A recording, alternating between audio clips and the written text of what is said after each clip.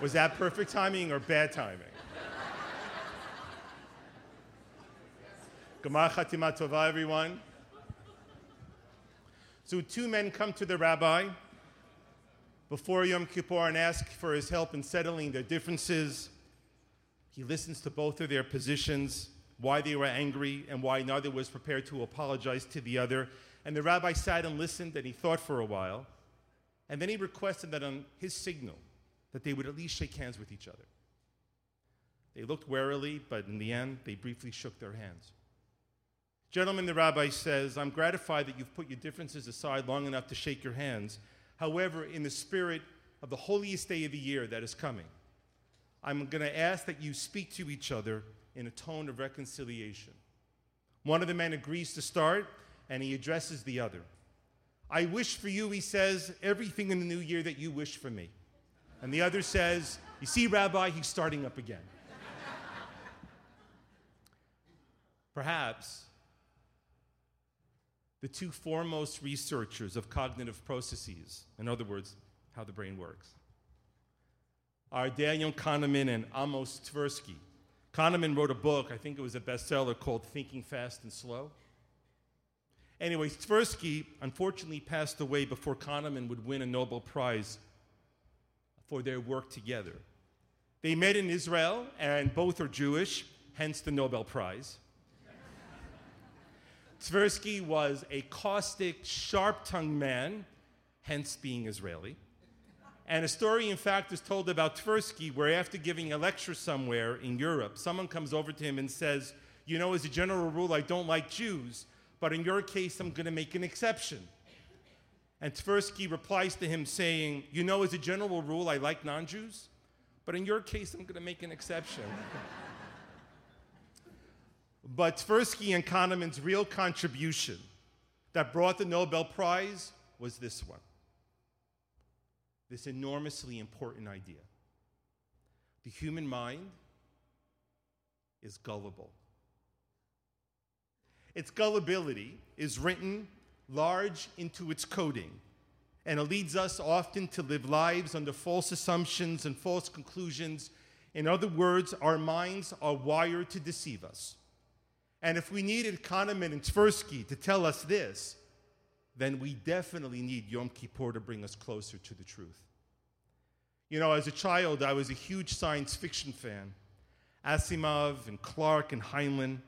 The world of my childhood was occupied with questions of life beyond us and what might come if they ever came here. In fact, some of Steven Spielberg's greatest movies are about close encounters with aliens and how humanity changes in the face of these non-humans. Spielberg saw both good and bad would come from us.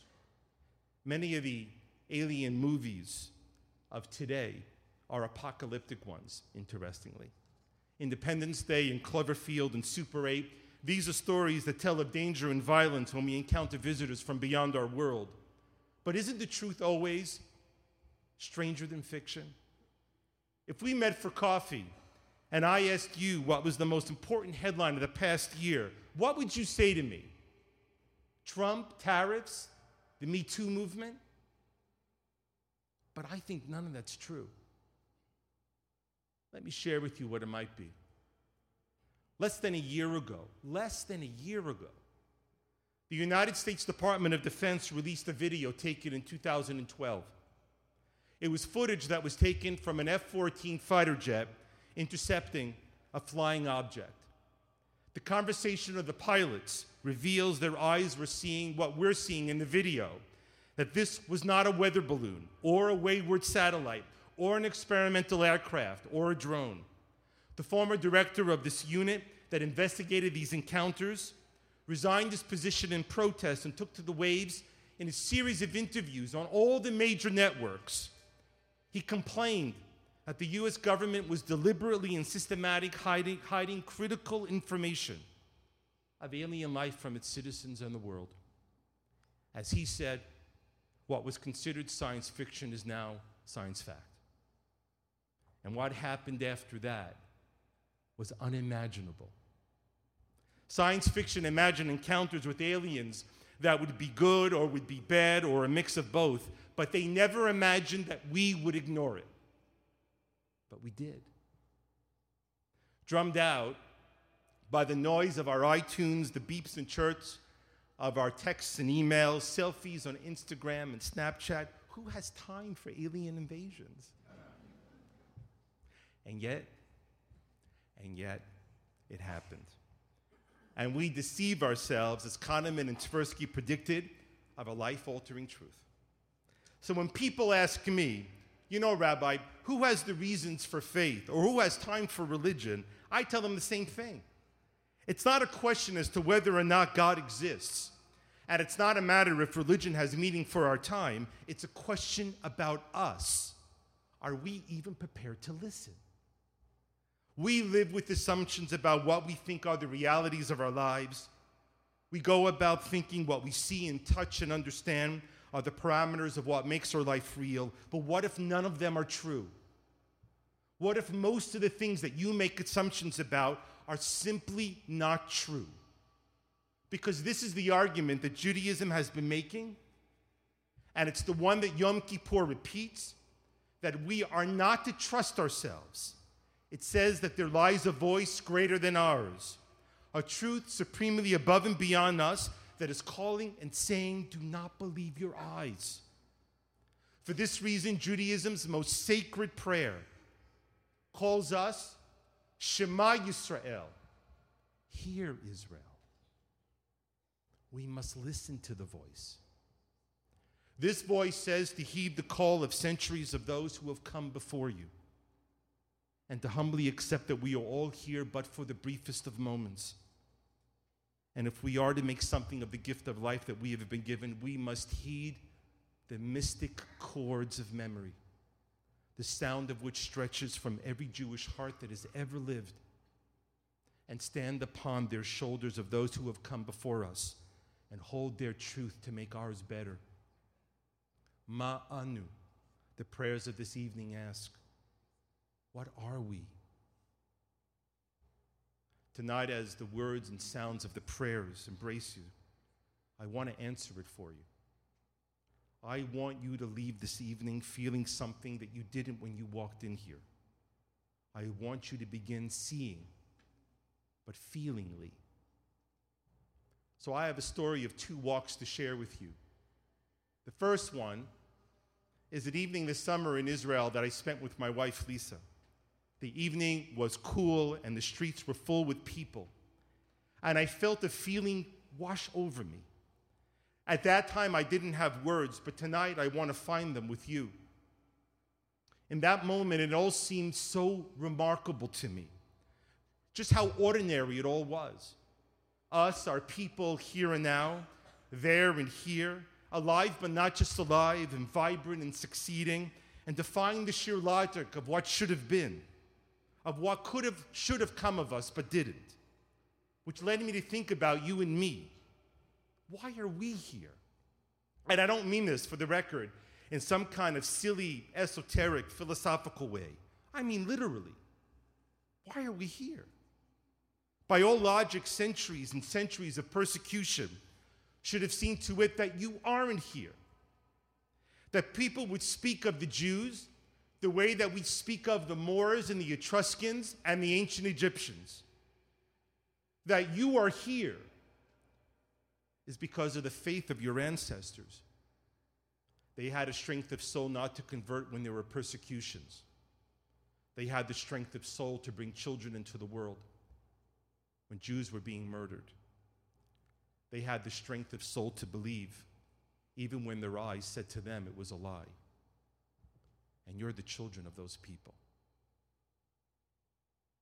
And how is it that Israel survives? Just a little more than 50 years ago, in 1967, the Egyptians blockaded Israel's southern shipping route and expelled the UN peacekeeping troops on the border. Syrian and Jordanian armies joined together with the Egyptians encircling Israel. Hundreds of thousands of reservists were called up, crippling the economy of a country that was only 3 million strong at that time. High school children were pulled out of their classrooms to dig mass graves in the parks, preparing for the deaths of thousands of civilians. Overwhelmed by the threat, then chief of the army, Yitzhak Rabin, suffered a temporary nervous breakdown. And Jews around the world, maybe you remember, feared for Israel's imminent destruction. Not that the Jews would suddenly vanish. Jewish communities around the world would continue to exist. But the life force, the self-confidence, the ability to live and dream, all of that would disappear. The longing that sustained us through adversity would be exposed at a ludicrous lie, that we had waited 2,000 years of an exile for an event that would turn out to be just another Jewish nightmare. Yes, Jews had survived other losses. When you go to Jerusalem and you see the Western Wall, that's a symbol of the Roman destruction of the land of Israel. And yes, there were expulsions and inquisitions and pogroms and book burnings. But your ancestors believed that the same God who they thought was punishing them would also one day redeem them. But whatever faith has managed to survive our experiences in a post-Holocaust modern world would be tested to the breaking point by the destruction of Israel. Few Jews, if any, would accept another narrative of divine punishment. Israel had to survive, because I think the Jewish people wouldn't survive the destruction of Israel. That summer's evening, I rediscovered something essential. We simply cannot live in a world without Israel. Whatever we imagine God to be or not be, we must agree that we've been given reason enough to believe, to hand it over to those who come after you. And that's what I saw on my second walk. Last summer in Berlin, we were walking to find the grave of Germany's greatest Jewish philosopher, Moses Mendelssohn. I stood at the entrance of the cemetery and read that his gravestone was not the original one. The original had been destroyed by the SS, along with the rest of the cemetery in 1941. The information sign then told me more. On that night, the Nazis had come with bulldozers and razed the entire cemetery ground, and I caught my breath. How far they went to destroy us, where even our dead weren't dead enough. And at that very moment, I heard the sound of children singing, Heivenu Shalom Aleichem. At first I wondered if I was imagining it. And then it dawned on me that it was coming from the open windows of the Jewish school next door, a school named after Mendelssohn himself. A Jewish school in Berlin, built next to a raised Jewish cemetery, singing in Hebrew. You live in a miraculous time. And the problem with miracles is that the more often you see them, the less you see them. But tonight I want you to see it, and see it feelingly. This is the moment of the bond appeal, and before you is a card. When you purchase an Israel bond, it's not a donation. It's an investment that pays a guaranteed return. On the card are different numbers that you can choose from. But more than the state of Israel needs the bond, we need it. We need to show ourselves, remind our children and our grandchildren of what we can't live without. Being here is one of those things, but what's over there is the other. Tonight we remember that you will never find a truer investment in your life than investing in what you believe in. Gamar Chatima Tova, everyone. A meaningful fast, and thank you so much.